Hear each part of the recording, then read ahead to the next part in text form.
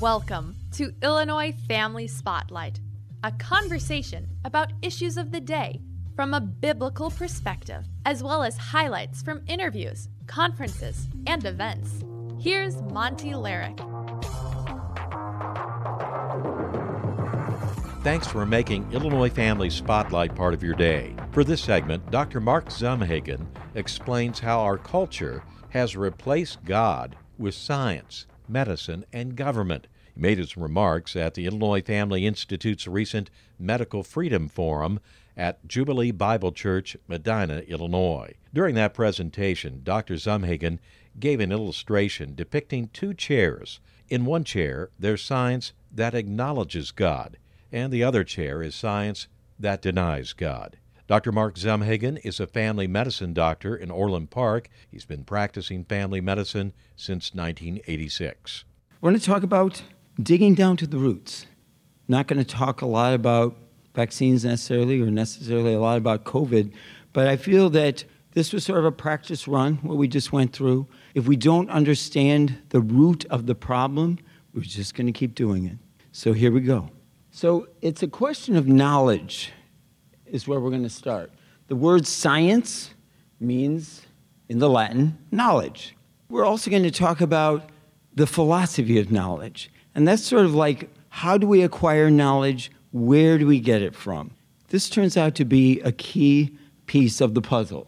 Basically, epistemology is how we know what we know. If you're a biblical scholar, you've probably done a little bit of work with epistemology. Mostly I want to cover this idea. How is science related to the Judeo-Christian belief system? First, I'm going to show you an example of the wrong analysis. I just thought I'd start with that because I think actually this is probably the majority viewpoint. The first knowledge is scientific knowledge. And again, this is sort of the current popular opinion. We're given the option of science knowledge, which is fact-based, objectively certain, modern, reliable. And then what's the other kind of knowledge we can rely on? Well, we have faith-based knowledge or religious knowledge. And it's based on faith. It's very subjective. It's antiquated. It's pretty unreliable, actually. So that, to me, though, is the world's picture of where we're at. You know, we have this certainty knowledge, and we have this sort of nebulous type of knowledge. And then the question is, are we sort of seeing a war between science and religion? And I'm actually going to jump to my conclusions, just in case I don't have enough time to get there. I'm going to give you my conclusions first, and then I'll walk you through how we get there. Isn't that an unusual way? There is no war between science and religion. There is a war between science that acknowledges God and science that denies God. That's the war. And it's incorrect to frame it in these terms. So there's a war between two types of science. Atheism is not neutral, is one of my concluding points. Science is not neutral. And before we have medical freedom, we must have spiritual freedom. And that's why I'm looking out to the audience here. You are all Esthers for such a time as this. The fields are white with harvest. So let's go on with this. I'll try to stay in order now. So I'm going to use an analogy I found in one of Francis Schaeffer's book called True Spirituality. In order to represent this conflict that I'm dealing with, he uses two chairs. One chair is empty. The other chair has a Bible on it. And so that represents, in a sense, two worldviews. And I'm even going to say it's two religions, really, that are in competing thoughts here. So in chair one, we investigate natural causes in an open system. In chair two, we investigate natural causes in a closed system. What does that mean? It means that in chair one, with the Bible here, we have the natural world and the supernatural world both acknowledged. In chair two, we have only the natural world acknowledged. In chair one, we have another source of knowledge that chair two doesn't have. We have revelation from God in that Bible. And that is a whole extra source of knowledge this chair doesn't have. And We also have observational scientific knowledge in this chair too, but that's all they have. They don't have revelatory knowledge. So where does that leave us? Well, this would mostly be called a theistic chair, or if we want to be more specific, Judeo-Christian chair. And this chair is materialistic atheism. So now I'm going to do a couple definitions just to make that a little bit more solidified. So we have the Judeo-Christian worldview, where we view the Bible, in the Hebrew it's the Tanakh. It's sacred, reliable revelation from God about himself, man, history, and all creation. And now we have our two sciences that spring out of these two chairs. The first chair has the ability to investigate in the physical realm. That's science. And in the second chair, science is also investigating the physical realm, but we add 6 words, and that is all there is. So both of them conduct science. One of them conducts science with the revelation available as well, and the other one conducts science in a closed system, that the only acknowledgement is the physical world that we see, touch, taste, feel. I'm going to look at a little history here, because when did science really get started? About 1600s. Isaac Newton, Copernicus, Galileo, and guess what? Where do you think they sat? They sat in chair 1. Scientific revolution. You can read many, many books, and even non-Christians acknowledge the reason the scientific revolution occurred was because it flowed out of Western Europe Christianity. There was one God, there was a rational God. He had created man with a rational mind that could discern and measure and figure out his creation. And these guys started to do it. And guess what? When they did it, they didn't say, wow, I've got everything figured out. Guess we don't need God. No, they said exactly the opposite. They said, this is amazing. God is incredible. Do you know, many scientists are very disappointed that Newton spent at least half his life studying the scriptures. And they said, man, if only he had spent that half of his life just purely devoted to science. Look how much he gave us. They don't see that if he hadn't done that bit of study in the scriptures, we wouldn't have the other part. It goes together. But what happened? Well, we shifted to chair 2 in the world of science. And roughly the real line in the sand is 1859, Charles Darwin, The Origin of Species. And this is now the chair occupied not only by Darwin, but most 20th century scientists, 21st century scientists as well. So I just want you to realize a little bit of the bankruptcy of the theory of evolution, because this is part of the problem. And we have to know that we're standing on solid ground here. Obviously, we have the revelation. We believe that God created the world. But some of us don't realize how bankrupt the theory of Darwin is. So I'm just going to give you a quick rundown. 4 questions Darwin can't answer. How do you get something from nothing? How did the world get created? How do you get life from non-life? How do you take chemicals and physics and make it into life? We can't do that. We never will. How do you get consciousness from non-consciousness? How do you get man that is so radically different from all other creation? There's nothing in evolution that explains that. And the last one is, how do you find information embedded in each cell in the body? There's no other instance. If you find a book, if you find a computer program, if you find a hieroglyphic, there's always a mind behind information. Well, guess what? There's tons of information embedded in each person in this room. And that means there's a mind behind you. What is that mind? Evolution has no answers, because there is no mind. In evolution's mind, you came from an amoeba. It's ridiculous when you think about it, but we have to stand up and call it out. Here's a very interesting thing. So let's look at the main tenet of the theory of evolution. It says that the definition is that the fittest organisms will produce the most offspring. And we define the fittest organisms as those that produce the most offspring. So actually, it means that the organisms that have the most offspring will have the most offspring. That is the entire basis for the theory of evolution. It's called a tautology. It's like saying, I just met a bachelor who's an unmarried man. You're saying the same thing twice. It's not useful. It doesn't prove anything. Of course you met a bachelor who's an unmarried man. Of course, the ones that produce the most offspring produce the most offspring. Even prominent evolutionists have admitted this, that it's a tautology. But nobody talks about it very loudly. Last one.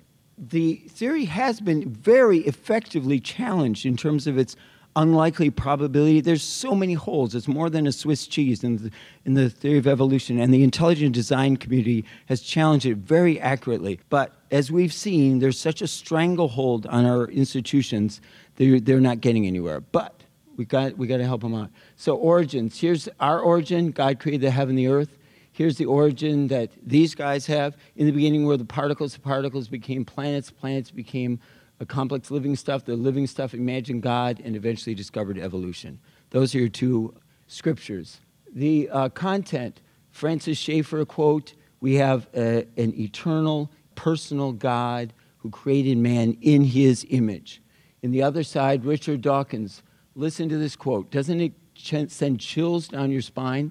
The universe we observe has precisely the properties we should expect if there is at bottom no design, no purpose, no evil, no good, nothing but blind, pitiless indifference. That is the root of our science, and that is why we are in this problem. Consequences of living in this chair over here. We lose the ability to judge truth from falsehood. We lose the ability to judge right from wrong. We lose the ability to judge good from evil. We ultimately lose the ability to discern what is real, what is illusion. We lose the sense of individual purpose, the ultimate meaning of life. And we eventually lose science, because guess what? Science came from this chair, and when you take science away, you lose it. What do we get in its place? Totalitarian sociological manipulation by increasingly complex technology. I came up with that phrase. Quite proud of myself for it. Technology advances, but it's no longer used to benefit the individual. It is used to benefit the state or the planet or the herd. God looks at the individual. These folks look at in the good of the herd, they'll kill a few people. It never works out the way they say it will. All right, action points. Got to go through these quickly. 2 minutes. So recognize science is not a neutral enterprise. It's agenda-driven. It may not have your best interests in terms of medical decisions. Since the fear of the Lord is the beginning of wisdom, if you're getting advice from somebody who doesn't fear the Lord, it may not be such great advice. So be cautious when you're dealing with doctors and other scientists. Ask yourself every time you see a scientist get up, which chair is he sitting in? And then you'll know whether you can listen to him or not. All right. Don't send your children to godless institutions. Fourth, turn off brainwashing. Turn off brainwashing, please. Dr. Eisenstein, one of the smartest people I met on the planet, told me, don't think you're smart enough to overcome the brainwashing. So be careful. Be careful what you expose yourself to. Don't spend too much time with people sitting in the second chair. This one's going to be a little edgy. I challenge every Christian to decline the hepatitis B vaccine on the first day of life for their babies, because it's for an adult illness. If the mother does not have hepatitis B, the only way the baby can get it is sexual contact or drug use. So when you say, oh, I'm just doing what the doctor said, you're sitting in the second chair. Don't do that. Yeah, I want to spend 30 seconds on this one. There are vaccines that are made from aborted baby cells. I want you to know the reality on this one, because I've researched it. It's not like, oh, we just stumbled across an abortion and we're going to make something good come out of something bad. It's carefully orchestrated. The baby is harvested from the womb at 17 to 20 weeks, intact. Baby has to be removed by cesarean section and then is dissected for parts. You can't use anesthesia. And you could say, well, there's only 3 cell lines we're using for vaccines. There are papers out there, one of them by Stanley Plotkin, the father of vaccinology in this country, where he documents that he used 76 babies in part of his experimentation. Just because the babies can't tell us about it doesn't mean it's not happening. I haven't been able to research this on this. Say, oh, aspirin and everything is tested on aborted baby cells, so you probably can't be using any of those products. If that's true, I want us to demand that products be labeled with, this product is free from testing with aborted babies. I think we need to demand that, if that is being done. I know it's being done in vaccines for sure, and not all vaccines. So there's the final thoughts. Just ask yourself, what chair am I sitting in, and realize that many of us, myself included, actually it's a part of living on this planet. We inevitably switch back to that chair. But just realize that chair is there and pray to the Lord for discernment so that you see everything in its spiritual dimension and you don't just start, oh, the experts told me. I have the sense that sometimes we're in church, we're worshiping the Lord in spirit and truth. We walk out the doors, we turn on the TV, and there we're listening to that, and he's just saying, hey, okay, he's the expert. I guess I don't know anything. You know more than he does. You do. You know more than he does. And you have a purpose of life. And one thing you have to hang on to with both hands, you are made in the image of God. If we lose that, that's when all this happens. So just remember, we have revelation. It gives us purpose. It gives us morality. Why do you think science is so corrupt? It not only goes down the wrong path, but it has no moral framework. Obviously, that's why we get the abortion. But why do you think we have so much wasting of money and cheating and all this? You know, the worst elements of humanity come out. So we have to restore our science. We go back to the scientists of the 1600s. This is the question to ask yourself: what chair are you sitting in, and are you constantly switching chairs? And here's my bibliography. I like Francis Schaeffer, G.K. Chesterton, Philip Johnson, good guy, Stephen Meyer, he's an intelligent design guy, Eric Metaxas just wrote a good book, and Robert Mendelssohn, The Confessions of a Medical Heretic. That's what got me into this. God bless you all.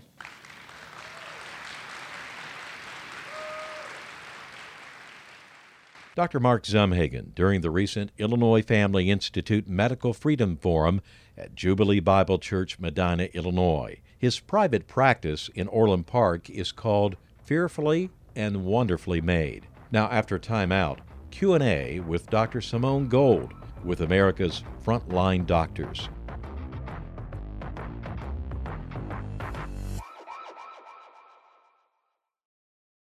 This week on Breakpoint, we're looking back at some of the most important commentaries of 2022. Hi, this is John Stonestreet, host of Breakpoint. Our goal with each and every Breakpoint commentary is to help you think about life and culture from a Christian worldview and live accordingly. Please join us in this work and help others live like Christians in these challenging times. Just go to colsoncenter.org/December. That's colsoncenter.org/December to make a gift. Here's Breakpoint. With our kids, we often have to play the long game. For the Colson Center, I'm John Stonestreet with The Point.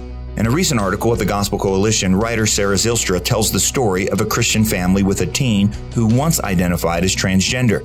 Quote, I started to associate womanhood with being sexualized, says Grace, who's now 16.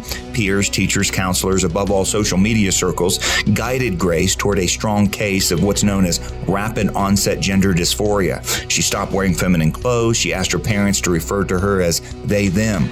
That's a moment that many parents fear. These parents prayed hard. They stayed true. They remember the long game. They built relationships with her, describes Zylstra. They drew boundaries around how she could express herself. They took her to counseling and to church. Eventually, Grace began to feel comfortable as a girl again. In a culture where nearly 1 in 5 Gen Zers call themselves LGBTQ, the story of Grace and her family are worth reading. At a time when so many are tempted to despair about this issue, it doesn't offer a quick fix. What it offers is truth, love, and hope. I'm John Stonestreet.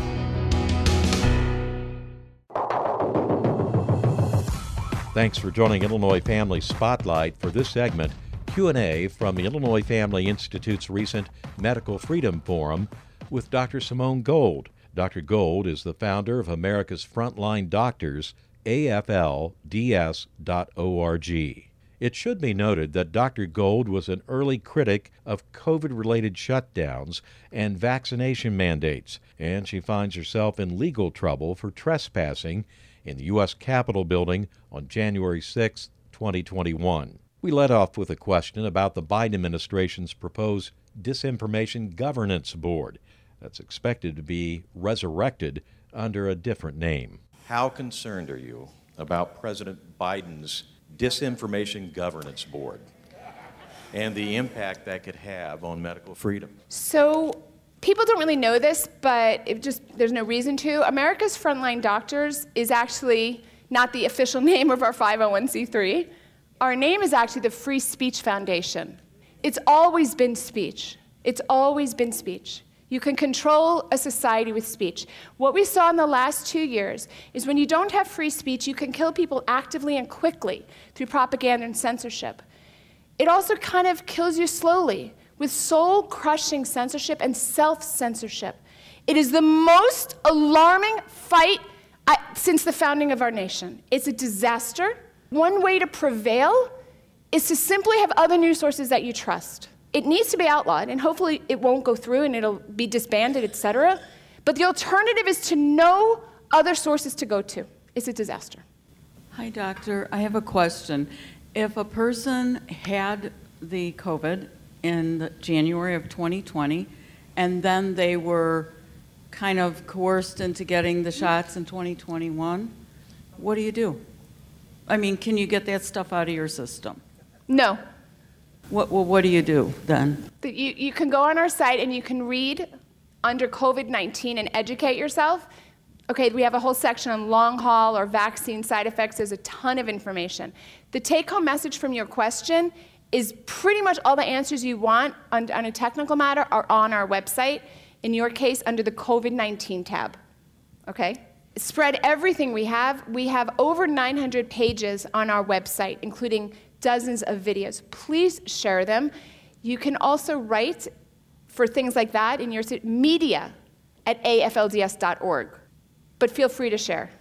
I chose not to take the vaccine because I wanted the science and medical people to see an unvaccinated person. However, my husband, being in a large corporation, was forced to take both shots, and now he has to go to Germany, and that requires a third booster shot. Is there something that he could say, I am not taking this booster shot and you have to let me into Germany? Or does he just sit back and say, Zoom me in? So I have 2 points on this. I always get a question that's some variation of this. First, we are actually not forced to do things. Serious. We are not used to getting uncomfortable in America. And I'm not saying any of this is easy. I was fired. My life turned upside down. But I just want to start with you're actually not forced. You make a decision. I don't want to lose this job. It's too difficult. Just because you have to accept internally that you are not like a slave, okay? Because there are countries where this could happen. That's number one. Number two, he doesn't have to go to Germany. Sorry. Like, he doesn't. So there's nothing we can do to influence the rules of a sovereign nation, right? So there's that. And also, even in our nation, like to come in, you have to take tests. So for example, in my life, I don't travel much, and I don't know what my life will look like going forward without shots. I don't know. But I'm willing to say, I'm not going to take a knee. And by the way, no criticism if you want to do the shot. It's your choice. What you shouldn't do, though, is take a knee. That changes you. They're collecting the data of the emails when they give people these vaccines, so they now have a list of the people that don't have that data. And your question? The question is, millions of Americans are being canceled from the job market because of this. What can your organization and other organizations do to reverse that? So it's a complicated question, right? If you get canceled, how can you function in your life? Again, 2 things. One is don't over-exaggerate the impact it will have on you, and don't live in fear. That's the truth. There's so much fear of what's going to happen if I don't comply or I get canceled. Most of it doesn't come true. It comes true for people like me who are particularly outspoken. But for most people, most of the time, thus far, I wouldn't anticipate and I wouldn't borrow trouble. But the bigger answer is something I've been saying for at least a year. We need 2 societies. Okay? So you need to support those businesses, and you need to work for businesses that believe in freedom. There's a new one getting started, a new website called Public Square that a lot of conservatives have gotten behind, and they list businesses that are freedom businesses, and you should support them. I hope that this grows over time, and I think we're going towards a bit of a severed society. Hi, Dr. Simone. I had COVID-A, and I got COVID pneumonia for a couple months. And then I recovered, and then I had COVID a month ago. Now, COVID's here to stay, I guess, forever. I don't know. Do we need to take more medicine? Does it just go away by itself? How bad is it going to be in the future? You know, I contemplate a lot how we'd all feel and how this would look if this hadn't become politicized. From my perspective as an ER doctor for a long time before this, I don't think this was anything different than anything else I had seen for all of my career. right? People did not live in fear and mortal terror if they got influenza, which most of the time is a whole lot worse than COVID. You didn't want to get it. It's uncomfortable. I had influenza myself about 5 years ago, and it was kind of miserable. Like I was in bed for 2 weeks. It was awful. But you didn't lay awake thinking about it. And I would say it's the same thing. It's a SARS virus. It's a tiny respiratory virus. The current version makes you very mildly ill. It's like Omicron. It's like a sore throat, headache. Like it's not really anything to lay awake nights thinking about. So yes, I think it's here forever. People are afraid to take action. They don't want to hear this information because they might have to do something. So even in my own family, how can we share this information but get them motivated to actually engage in the information and learn about this? So first of all, there's hardly any family that hasn't been touched by this. It's so rare to meet a family where everyone's on the same side. I'm not even sure I've even met one family like that. I would say a couple of things. One is you don't actually have to get into a fight with your family member. Like that might be like news because it's like we really believe and we know and it's a fight and it's a struggle, but save that passion for outside your family. Because in other words, what really matters for most people is getting a bit involved and their vote, right? So you don't have to make sure that your son or your daughter, your husband or your father, or whatever, vote. Like that's just one vote. So first of all, bring it down a notch and keep your family relationship intact, okay? One, convince the neighbor down the street, convince a guy on the beach, right? It doesn't have to be a fight with your family.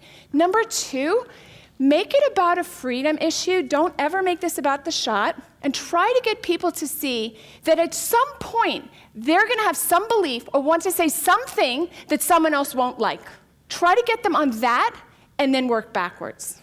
Everything you're talking about is going to hit us in the next few years politically, and it will change the course of the United States at least. Where are the young people? So, there are people like in their 20s and 30s. There's also families, like mommies and daddies. This is all kind of one problem, right? They go to the school board meetings or on a domestic terrorism list. Like they're seeing it. There's also a huge number of Americans who took the shot or the family member took the shot, then they got COVID, and they're like, ooh, that's weird. I don't think that this is really limited only to older people. In fact, I'm not so enthused about the older people. The older people don't want to give up Medicare. And they like are really like in that. Whereas I have a lot of hope for people in their 40s and 50s, the moms and the dads, who got very upset about what happened. The other thing is not to get discouraged. We do still, in my opinion, have time to fight and kind of build a bit of a separate society, separate businesses, etc. So they're still here, the younger ones. Let's thank Dr. Simone Gold. Thank you. Thank you so much. God bless you. Thank you. Thank you. Dr. Simone Gold with America's Frontline Doctors, AFLDS.org. Please join the Illinois Family Institute for our Pro-Life Apologetics Worldview Conference, Saturday, March 18th at the Village Church of Barrington. Scott Klusendorf, Dr. John Diggs, and Scott Phelps will help us better understand and explain the sanctity of human life to people in our sphere of influence. This timely special forum is an important opportunity to strengthen your biblical worldview and become better equipped to effectively engage with your family and friends who celebrate abortion. They help elect pro-abortion lawmakers to represent us in Springfield and Washington. To register, click events at illinoisfamily.org or call 708-781-9328. Please support the work of the Illinois Family Institute and Illinois Family Action, and tell your family and friends about Illinois Family Spotlight. Until next time, stay healthy, stay active, and God bless. For more information about Illinois Family Spotlight, visit ifiaction.org. And to email questions and comments, do so at feedback@ifiaction.org.